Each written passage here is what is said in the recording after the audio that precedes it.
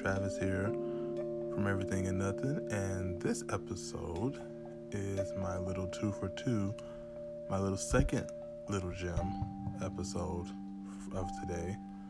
I did one earlier, and so this is the second one. I never did 2 in one day, so I got this one to add to that one. Because I'm trying to get I'm trying to get every little gem that has to do with something scary or has to do with this holiday. I'm trying to get it all out because if I could, I would just do them all day on scary movies or scary songs or scary situations or I would just make this all about horror, and I don't want to do that necessarily. So I'm trying to get it all out of my system now while I got the chance,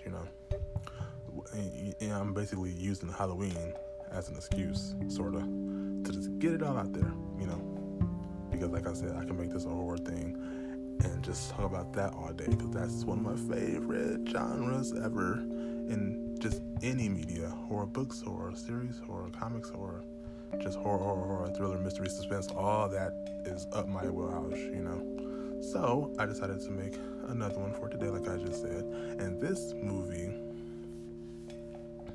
is a movie, and it's directed by David Fincher. It came out in around 97, and it stars Michael Douglas, and it's a pretty good movie. I've been a fan of it for a long time, and this is called The Game.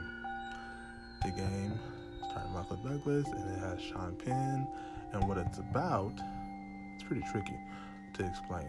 Okay, it's about a man who is celebrating his birthday. He has a birthday coming up, and he has all this money, and he lives by himself. I think he was divorced or something, and he lives by himself in his home, and he runs this company.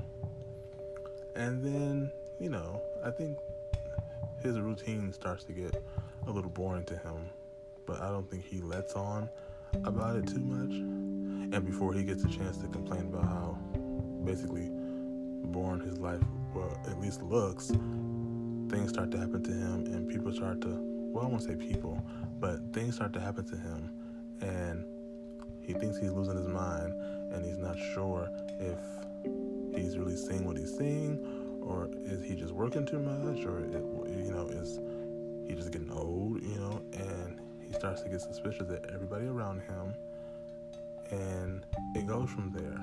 And one situation leads to another situation, and then people are after him. Okay, this when the people come in. Then the people are after him, and then he's trying to figure out why, and he's trying to figure out what I do. Does it have to do with my company? And then they're toying with him. It's very psychologically present in this movie. So it's very psychological. A lot of what happens in this movie.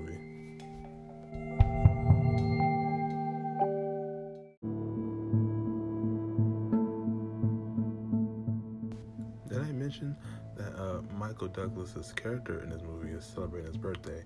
I don't know if I said that already, but yeah, he's celebrating his birthday, and so then his brother comes around, because I'm trying not to give away too many details. Like I said, I struggle with this, but his brother comes around, and he gives him a gift for his birthday, and it's sort of like a gift that he looks at what kind of shit is this? What are you giving me? And it's sort of his.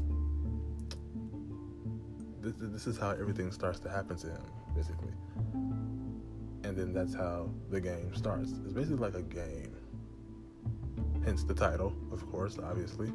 But things start to happen to him because of the gift that his brother gives to him. I'll leave it at that. And so there you go. The Game. David Fincher. This is one of his movies that I want to say, maybe it didn't put him on the map, but it certainly got people talking, and I think critics really loved it. He has a certain way and a certain style when he films his movies, and I heard that he likes to do multiple takes to where the actors or everybody else is really tired and exhausted, and they're like, David, okay, you got this take already. Like, can we move to the next scene? He's like that kind of director that says, again, like kind of like that. So he's very, I guess, a perfectionist in that way. Now, I don't know if he did that on this movie, but I've heard a couple times he's done that in other movies he did. Like, he did The Fight Club, and then he did The Social Network. Everybody's seen that, right? And then he's done the movie about the Zodiac killer called Zodiac. And if you watch each of those movies, you can tell how he films his subject and how he is very good at creating this atmosphere that not only is dark and sort of not dreary, but dark and very blank. It's like a very blank, dark atmosphere he creates, and it's very low light, very contrasted against, say, the actual dark. It's very neutral colored, and it creates this dreadful feeling when you're watching the movie, because every movie he makes is not a happy movie.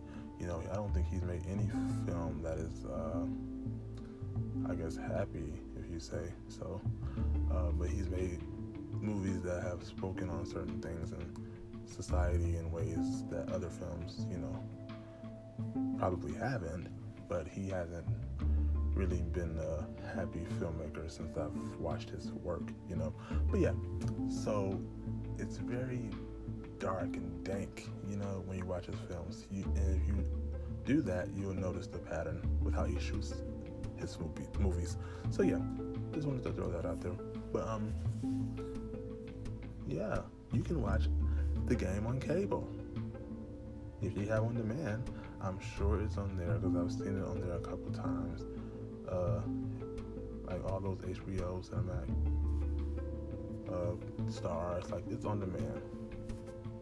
And if you don't want to watch it on demand, if you don't have on demand, or if you don't have cable, because they're so goddamn high these days, and you have like a streaming service, that's what I'm going to do. I'm going to end up sticking to streaming services. You know what? That's what I want to do. Fuck all this high-ass cable bill stuff. But yeah, watch The Game, and if you took your kids trick-or-treating, or if you went trick-or-treating, hope you got a lot of candy. Happy Halloween, and I'm out.